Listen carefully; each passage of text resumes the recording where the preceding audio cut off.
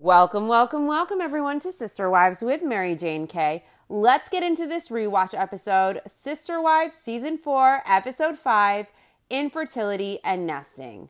This episode, Mary explores her options with Cody and they visit their OBGYN to consider pursuing having another child. And also this episode, Cody betrays Janelle's dream of opening a fitness center, claiming Janelle hasn't sold it to him, in order to carve a path for the family to pursue Robin's dream instead. We see Cody using his familiar tactics of acting enthusiastic about things his wives are passionate about, only to flip a switch and change his tune overnight. Cody does this with Janelle this episode, and he did it with Mary and the IVF when she wanted to pursue it. Cody ended up having to tell Mary he was no longer willing to pursue having a child with her, when he was the one who suggested that Mary do the IVF in the first place. We also saw this flip-flopping Cody does with Christine when she wanted the family to move to Utah. Cody was excited behind the scenes, only to throw Christine to the wolves when she proposed the idea of the move to Utah to the group.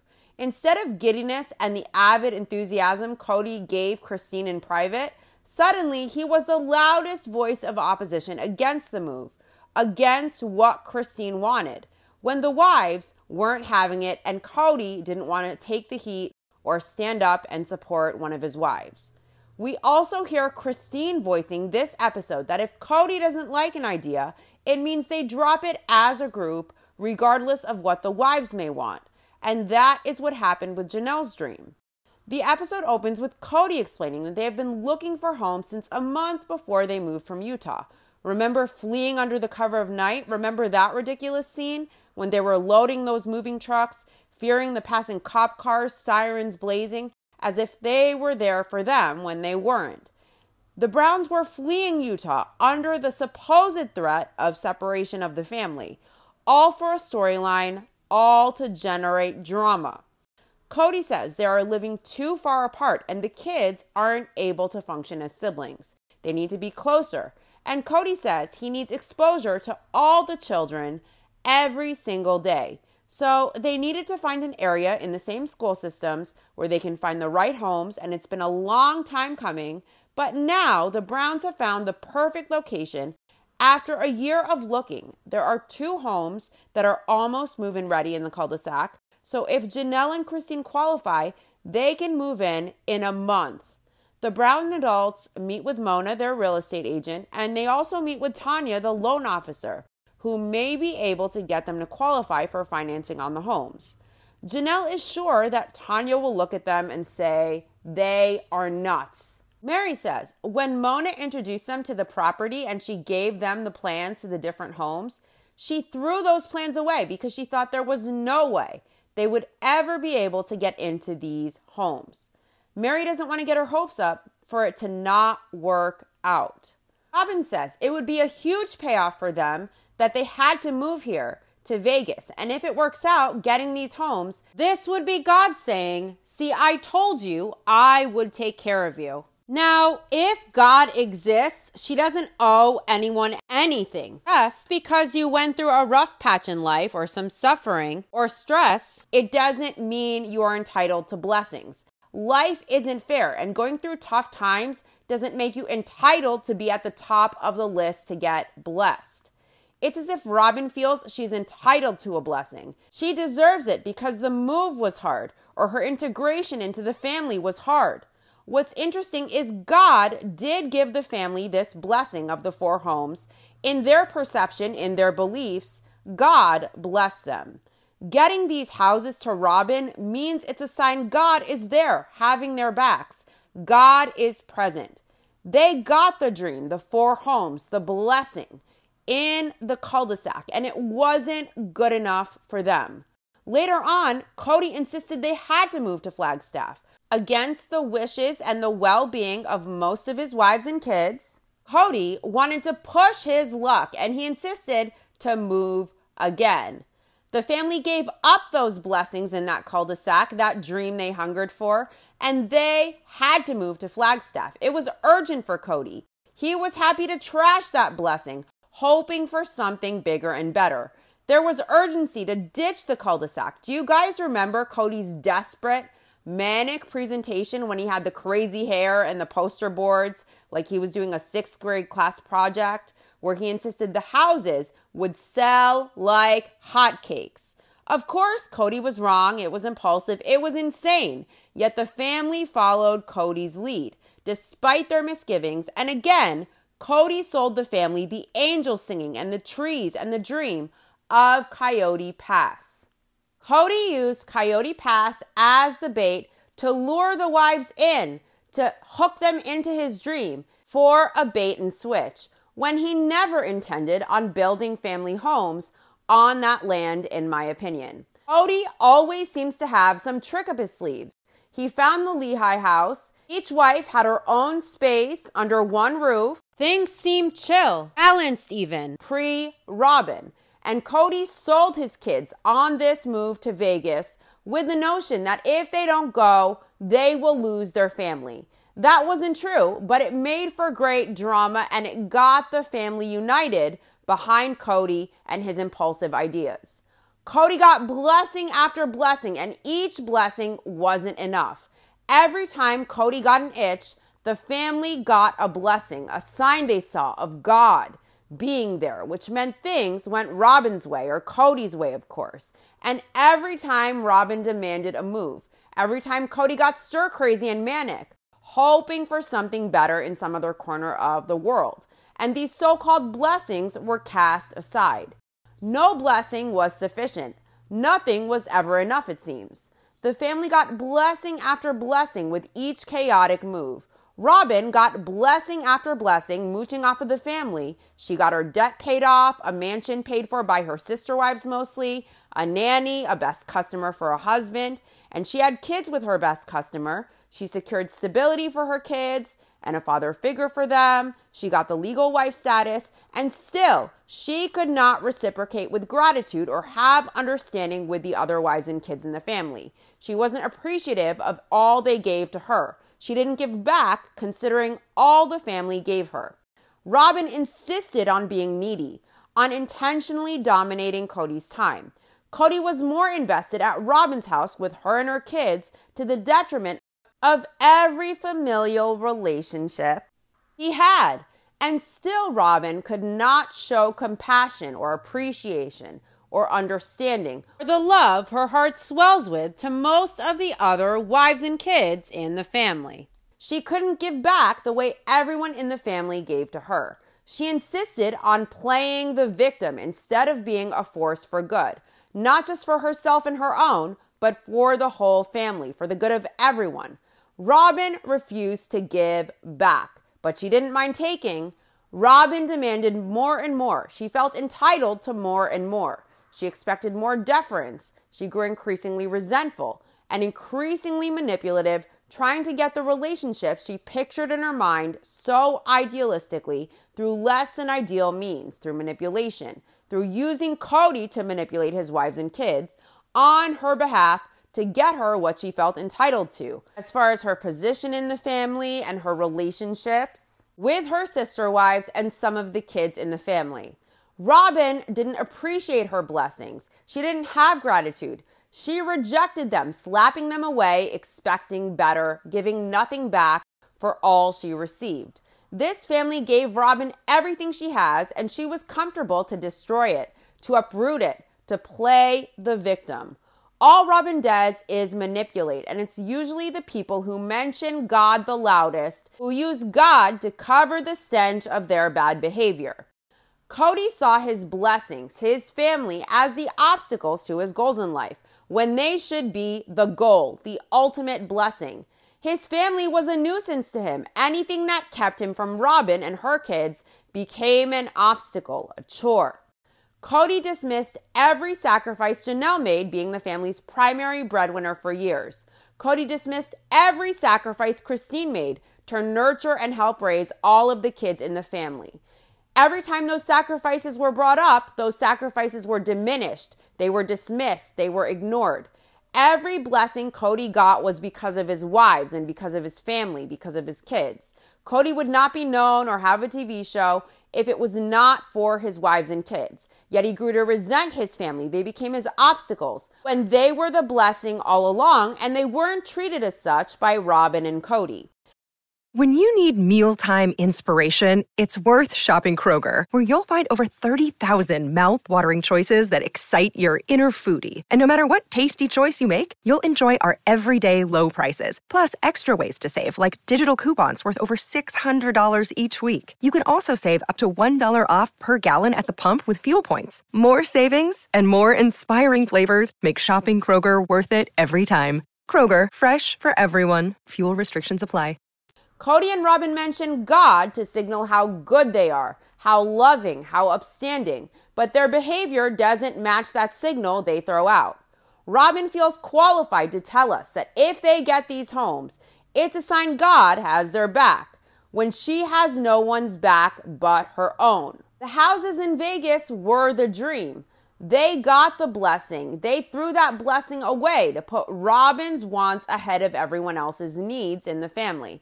So whenever Robin makes her God comments, whenever Cody mentions God and his signs as if he's some type of prophet or cult leader, it's the kind of hypocrisy that makes one sick. Whenever Cody and Robin get what they perceive as blessings, they seem to burn everything down, and they enable each other to inflate each other's egos. They enable each other's toxic behavior and delusions, and they get greedy for more and more, stepping on everyone in the process, taking zero accountability until the goblin duo are mooching and feasting on their own family, referencing God to show how good they are, how kind and how humble. And it's very used car salesman to me. The Browns have to make an offer and get it accepted. So now the loan has to be pre-approved.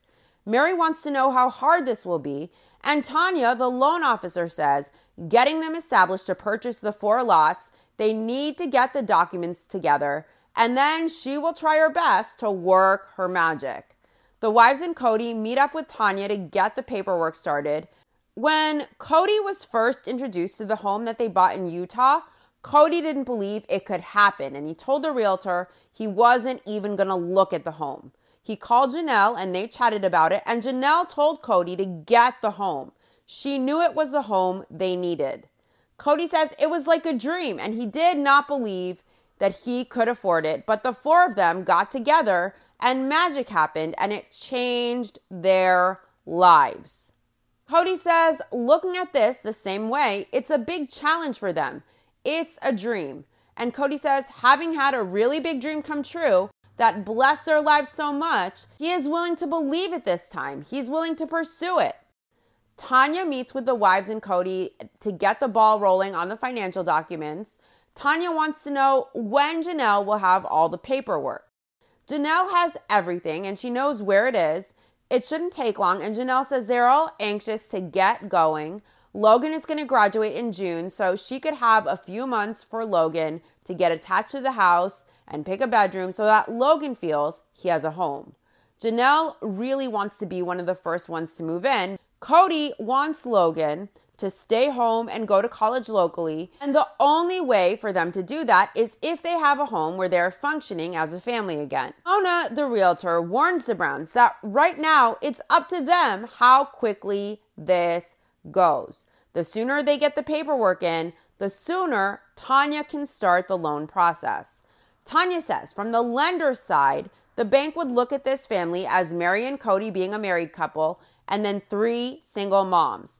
It's not strange to be working with a polygamist family, but Tanya says it normally doesn't have 5 borrowers trying to buy 4 houses right next door to each other at the same time with the same financing. If everyone gets the paperwork in pronto, Tanya will have an answer for the Browns in 2 weeks. And Christine and Janelle might be able to get into their homes in 30 days once the financing is in place. The next step is getting the paperwork in and getting more and more info and waiting to see Tanya's answer. Cody says it's a pivotal moment in their lives. The meeting went well, and the Browns are in shock because they're on this balance beam of whether they can or can't do this. It's a dream, and Robin feels like this dream could be a reality. Janelle is surprised. Tanya said there was hope.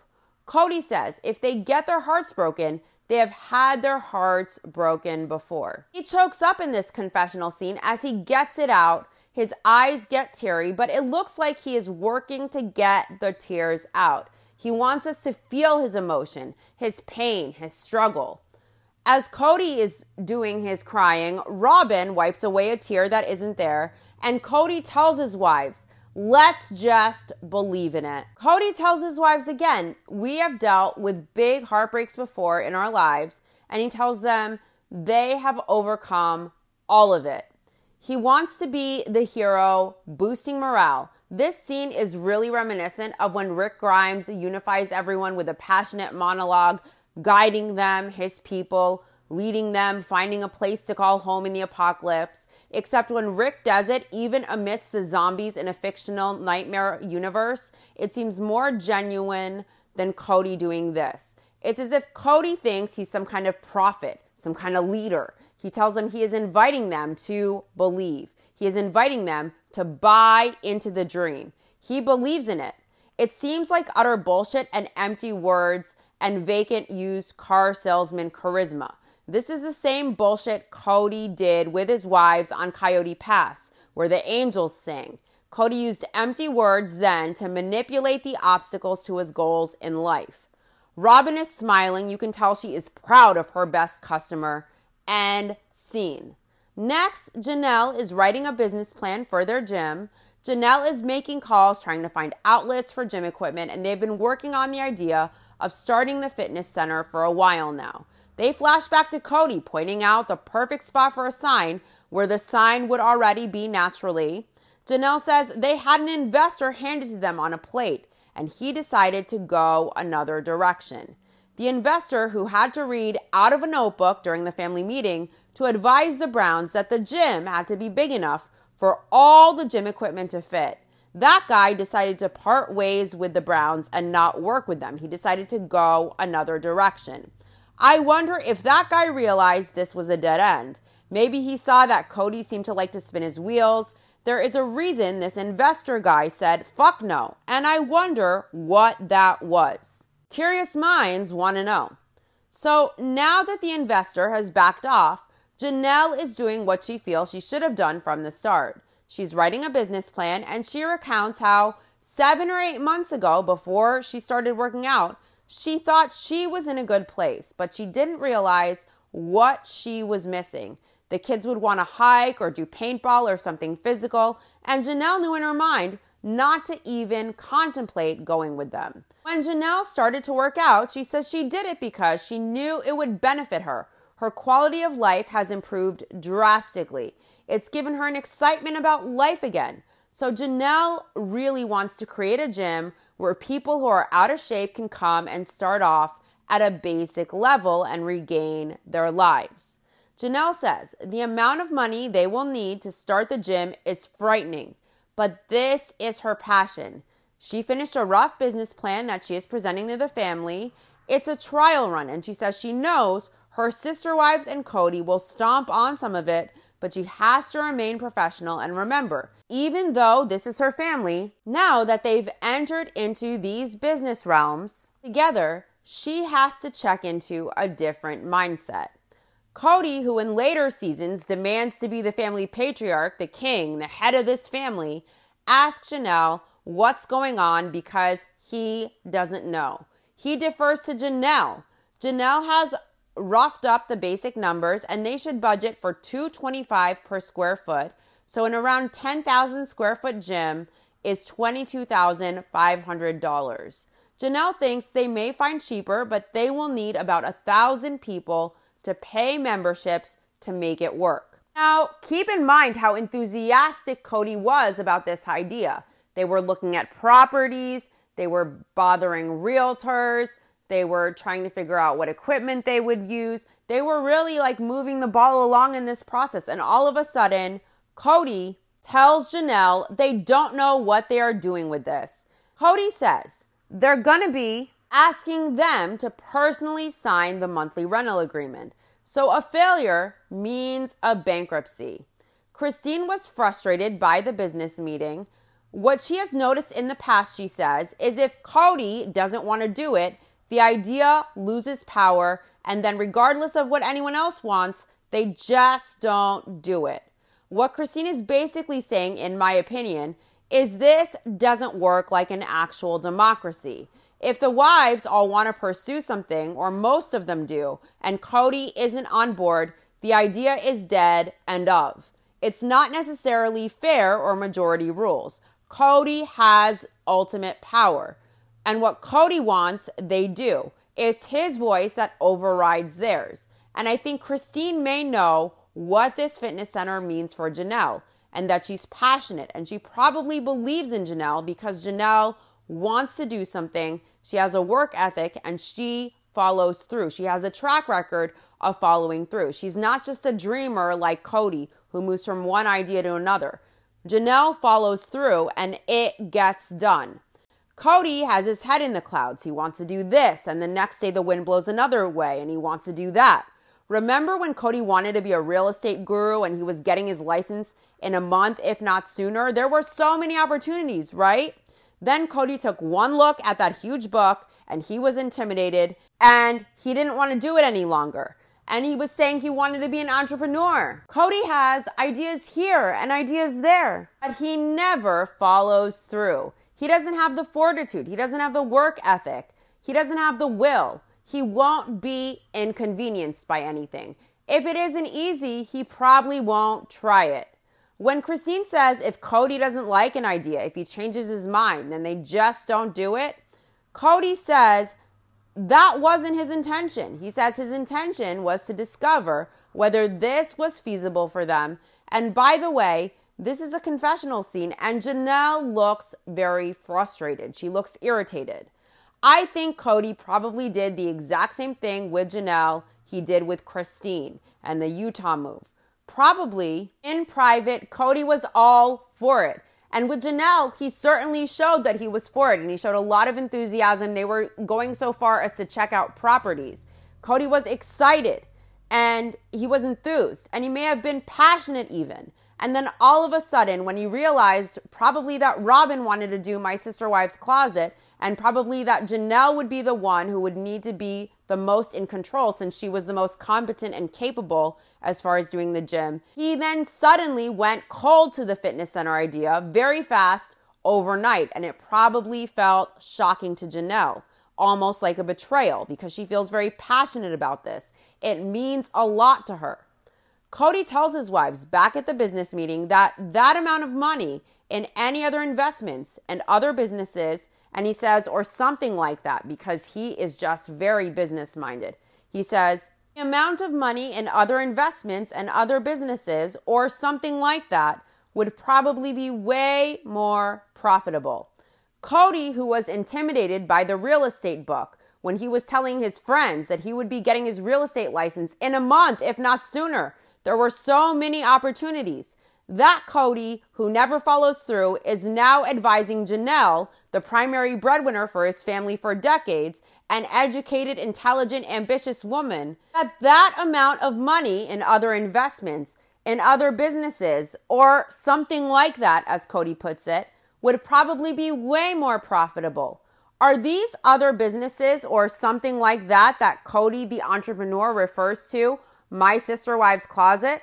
Probably. And Cody spent way more than $22,500 on that failed dream for his favorite wife.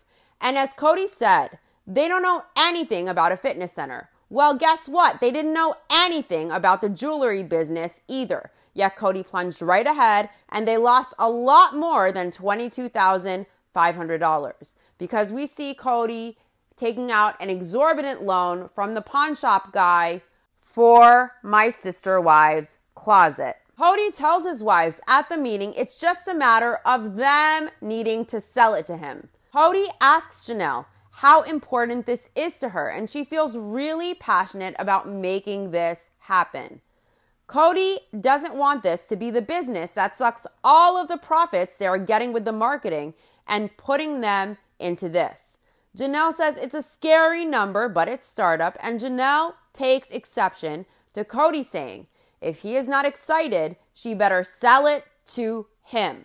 Janelle thinks, Why does she have to sell this to him? This was something they were already doing. And they were doing this. And Cody seemed very interested. They had an investor lined up. They had the fitness trainer. They had the realtor. They were looking at properties. So they were going down the line of actually having this fitness center come to fruition. Cody seemed invested. He seemed on board.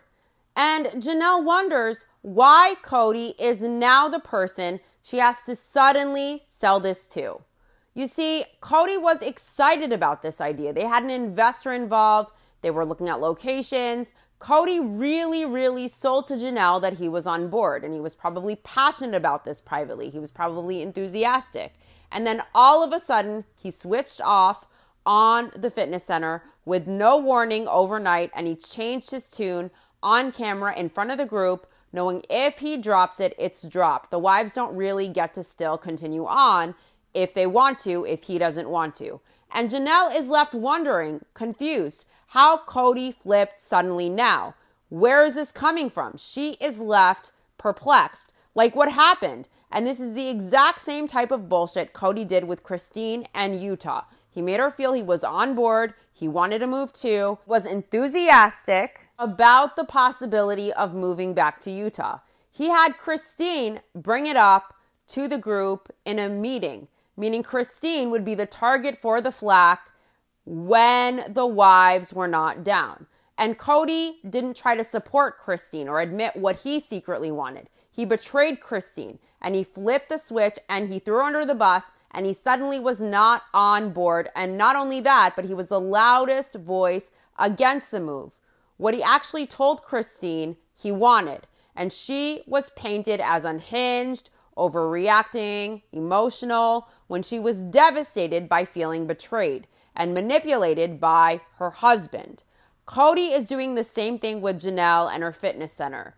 When Janelle asks Cody, why are you the one I suddenly have to sell this to? She's shocked. He asks her, I don't have to sell everything that we do to you? He doesn't answer the question. He deflects because the reason he's not down for this anymore is he probably wants to support Robin's dream of My Sister Wives Closet. Christine looks upset for Janelle. During this confessional scene, she is just looking down into her lap. And Cody tells Janelle he sold this couch to her that they're sitting on right now. And Janelle is laughing, but she is probably incredibly frustrated internally. Cody explains when they start talking about the hard numbers, he's going, okay, they have to make sure they have the energy and the financial ability to do it. Cody wasn't trying to kill anything. He just wants to do it right. All he is looking for is to get it right.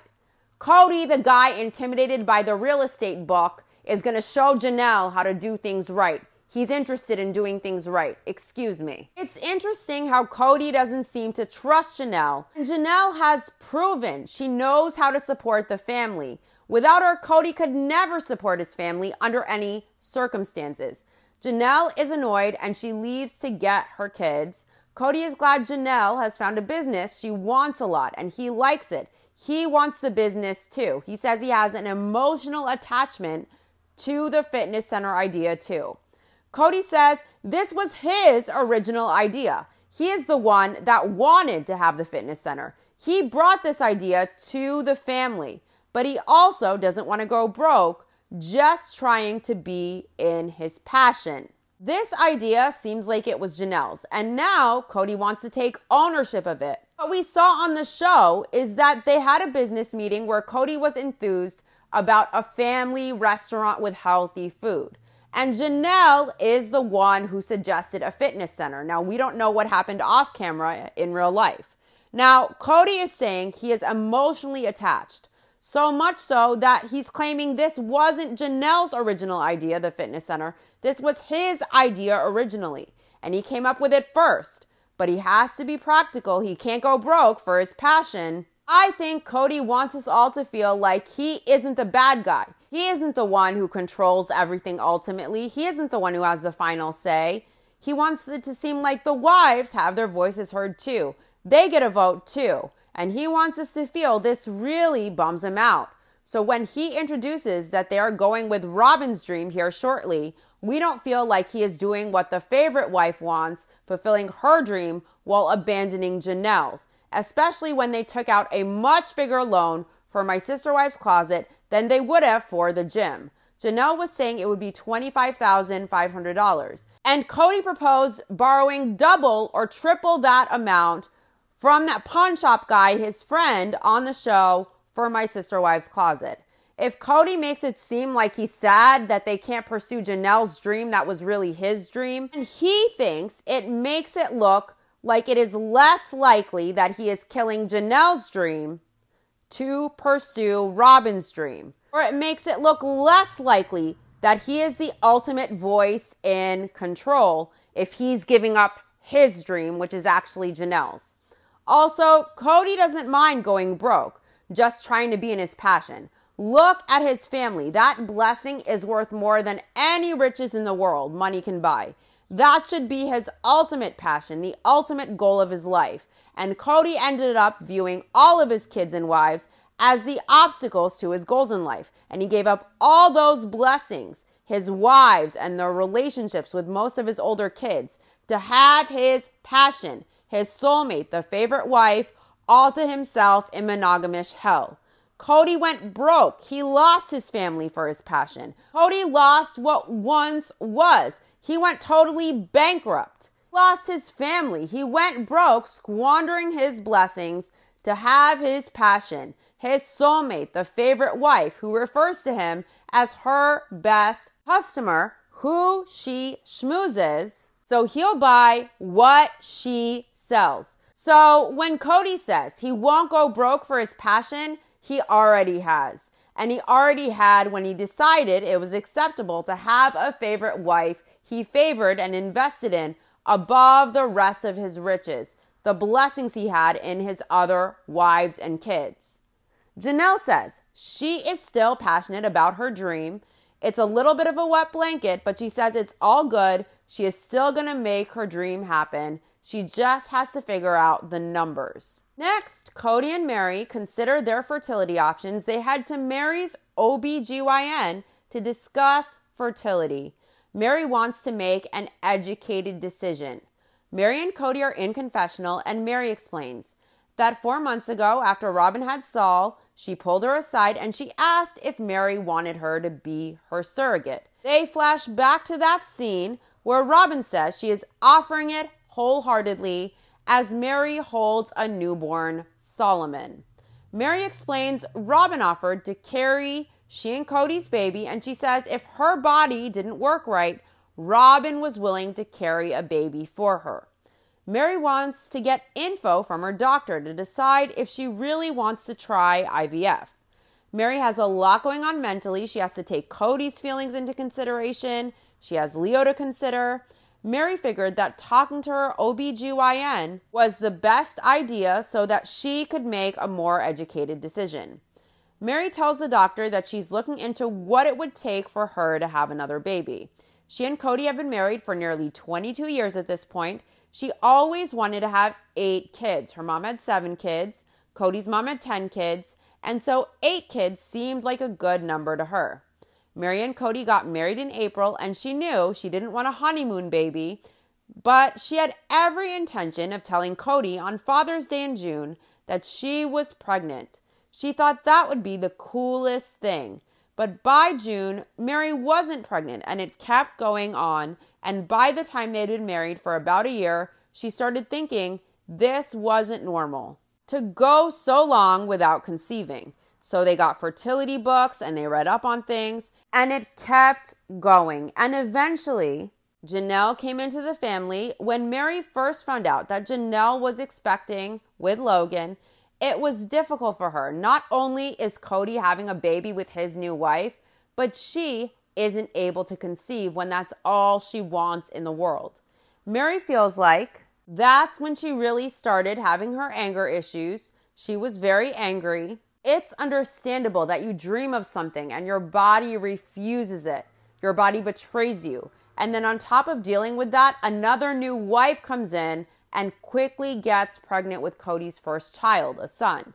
I can't imagine the emotional roller coaster and the suffering of that, because that's a reminder of a dream Mary had that Cody gets to have so easily with someone else. And this pregnancy and this baby is a reminder of what Mary dreamed of but could not have. It's probably emotional torture. Plus, add on the jealousy of having to deal with a new wife and adjusting to that dynamic. I don't approve of Mary taking her anger out on Janelle or on anyone, or of how Mary seemed to express her anger with other members of her family, but I also can understand why Mary was struggling emotionally. It isn't easy. None of this is easy. And so that's why all of this, with Cody suggesting IVF in Mexico for their 20th anniversary, and then Mary initially saying no, then her actually considering again when Robin offers surrogacy, is particularly cruel. Because ultimately, Mary will decide she wants to maybe pursue this, and Cody shuts Mary down. It's cruel. It's suffering. He's the one who initially suggested that Mary do IVF in the first place. And then he shuts Mary down when she's ready to try. It's a huge emotional roller coaster. Mary got herself to a place where she had hope. She wanted to try, thinking Cody was on board, thinking Robin was genuine in her offer. And Cody pumped the brakes. It must have been devastating. It must have felt like betrayal and utter despair. I really don't agree with the way Mary seemed to terrorize some of the family with her anger that resulted from this. It's not okay to take your anger out on others. But also she went through a lot and Cody made it worse. Mary revisited the idea, and to be ultimately told no by Cody, who suggested it in the first place, when she finally felt ready after everything, that's a huge slap in the face for Mary.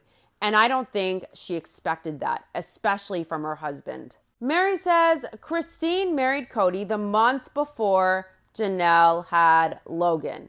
The month after Christine got married, she got pregnant. It was hard for Mary, and it really compounded it, her suffering. Mary got to a place where she was seeing all the work Janelle put into this new baby. She couldn't do anything without Logan. Babies required a lot, and Mary saw that. So Mary got to thinking that maybe she was okay with this. Maybe she was fine with not having kids. Cody says when Mary told him that she was okay with not having a baby, he had two emotions. One was, don't give up, and the other one was, oh, maybe this is what we need to do. Mary is tearing up. Understandably, this is emotional for her. Cody says he and Mary were so emotional. They were emotionally invested in having a baby. So much so that he was convinced they wanted it too much. Then the pressure was off, and there was a spontaneous conception because the pressure was off. Cody says he thought that would happen, and it did. He thought that if they took the pressure off, they would have a baby, and they did. Mary had Leo, and Leo was the happiest baby Cody had ever seen. Mary completely assumed that after she had Leo, it would be very easy for her to conceive again, and that didn't happen. Mary says after years of a roller coaster, they backed off. Leo was about 12. Mary thought they were old enough, and she doesn't need to worry about having any more kids. The family had other kids, and she got to a point where she was okay with not having any more kids. And then she was late again, and she took a pregnancy test, and it was positive again. At that point, they had a doctor's appointment to hear the heartbeat, and Mary was 10 weeks along. They were so excited. They went in, and they couldn't hear the heartbeat. The doctor told them it wasn't a viable pregnancy, and Cody and Mary were back to a dark place. Mary in tears says she was so frustrated. She was so angry. She didn't understand why after another 12 years of trying, she unexpectedly got pregnant and then it was just taken away from them.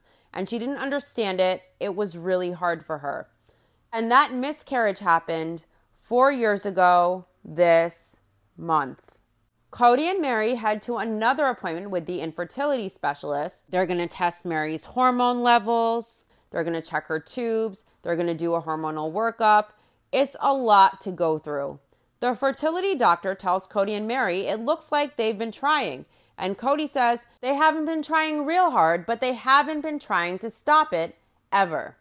Well, we know over a decade ago that Cody stopped intimacy with Mary. So how often were they actually trying? Even if they tried on every night or 2 nights a week when it's Mary's turn in the rotation, that only gives a very small chance because she is already only ovulating during a limited window. And they're trying for a very small fraction of that limited window because Mary only gets 1 out of every 4 nights. So they're probably not taking advantage of her full ovulation window. Mary says they have never done anything to prevent a pregnancy. The doctor wants to know how often they have sex in a month. Mary says timing isn't the issue for them. Cody and Mary are laughing about this in confessional. They get all awkward about sex. All of them do. They start giggling and laughing and acting like kids, like they're having the sex talk at school or something. Cody says he knows it's the process of elimination, that they have to have sex at least once a month to get pregnant. It's not just once a month. It has to be when Mary is ovulating. And ideally, they should be trying on all the days she is ovulating, not just on her 1 night out of 4 when she happens to be ovulating. Mary says she knows this is all scientific. It's a purely scientific question. But she says still it was like she seemed shocked or taken aback by such a personal question. Cody and Mary are giggling on the confessional couch. They're very uncomfortable. They're behaving awkwardly. And Cody says they don't make a habit of talking about it. And Mary says it's a very, very, very private subject. It's a personal subject, and they just do not talk about it. So that question shocked her, and she was not expecting it. So she was surprised when she responded that they were fine and there were no worries about that. It's ridiculous how these people get with anything regarding sex. They get all awkward and giggly and uncomfortable and bent out of shape. They live in a unit of 4 women sharing 1 husband. And I understand they do it for religious purposes. And they don't go weird, guys. They don't go weird. But they get awfully bent out of shape with sex when there's really no need for it. They're grown adults. Last week, the Browns got uncomfortable when a viewer asked if they were allowed to use protection and have sex for pleasure, or if their religion only permitted sex for procreation. These are 4 women sharing 1 dick, and sex gets them all bent out of shape, and it's insane to me. It really is. Also, Mary has tried IVF before, or she's at least gone for testing before in the past. She's done fertility tests before. So how shocking was that question? How shocking was it really? I think maybe they get so uncomfortable about sex because Cody is mostly only intimate with 1 wife at this point. The doctor gives a scenario as to what this would involve for Cody and Mary. And the doctor was good at explaining how IVF worked. The amount of time Mary will be on fertility medicine for IVF would be about 12 days. And at the 10th or 12th day, her eggs will be ready for extraction. And the egg retrieval procedure takes 30 minutes. They are retrieved vaginally with a probe. Then they fertilize the egg. Cody calls it a test tube fertilization, but it's actually done in a petri dish where the embryologist under a microscope takes 1 sperm and injects it into the egg. A lot of people use IVF. Some women have trouble conceiving. Some women have cancer genes or different genes they want to avoid passing down to their children. There's all kinds of reasons why people would need a little bit of assistance. Maybe they want to protect their kids from a health concern or something like that. There is nothing wrong with IVF. It's getting more and more common, and it can do miracles. And everyone deserves to be a parent if they want to. And everyone deserves to protect their children from any type of genetic issues that they might get passed on to them as well. So I think it's a wonderful thing. Mary says there is no way for she and Cody, after having this consultation with no testing yet, for the doctor to be able to give them statistics. But the doctor has seen people after having done these tests where it didn't look like people had a high chance at success, and they were very successful with IVF. Mary looks excited. Cody doesn't. Cody jokes they will decide if they're going to proceed by playing rock, paper, scissors. That's how seriously Cody takes this when he knows how much it means to Mary. Mary still doesn't feel swayed one way or the other. She wants another opinion. Cody says, as a principle, he believes that it's the things you don't do that you regret more than the mistakes you make that cause you regret. Cody says, when it comes to this, the way he applies it is when they are 60 years old or when they are 90 years old or when they are dying, when they are 110, they will look back and they will be glad they have done the IVF. Mary says she needs to feel peace with herself and in her heart before she can say she has made the decision. She wants to have another baby. She would love that, but she doesn't want to deal with everything leading up to just the possibility of maybe she might be able to. She doesn't know what to do. Okay, so one thing I agree with Cody on is we regret the things we don't do more than the mistakes we make that cause us regret. Everyone makes mistakes in life. Some people make huge blunders, others minor mistakes along the way, and every mistake we learn from, we change from, we grow from if we are self-aware. Mistakes you regret teach you if you are humble, if you are open. But what we regret most are the things we don't do, we wish we had. Everyone has situations in life they can look back on and think, wow, I wish I jumped. I wish I dove in head first. I wish I did that. I wish I said yes to this. As you age, you don't regret the things you did wrong that made you better. You regret the things you didn't do you wished you had. And if you don't take every opportunity in the moment, time will pass. Life will pass you by, and the option that was once so full of possibility is no longer available to you. So Cody is right about that. And Mary is afraid of being taken on a roller coaster ride with her emotions of hope, leading to eventual despair. But I think even trying for a possibility, knowing you most likely will be disappointed, is better than not trying at all and not taking the chance, because you only have a small chance, and it's better to take the chance and try. Try everything you can than refusing the small chance altogether because it might not work out. What's sad is Mary decided to embrace her chance. She decided to take the small chance she had, even if it resulted in disappointment down the line. And Cody, this person who brought up this option of IVF to Mary, encouraged this chance, who renewed hope in Mary, refuses Mary when she decides she wants to try. I can't imagine how devastating that feels. Life isn't fair. Nothing is guaranteed. Nothing is certain but death. Nothing is sure but death and taxes. So you have to live in the moment. Take every chance you have in the present while you have it before the moment passes you by. That does it for this episode of My Sister Wives Rewatch. To my YouTube listeners, don't forget to like and subscribe and let me know your thoughts in the comments section if you like. To my podcast listeners, don't forget to follow and rate this podcast. Give it all the stars wherever you listen. I'll be back next week with the next episode of My Sister Wives Rewatch, Sister Wives Season 4, Episode 6, 4 Wives, 4 Valentines.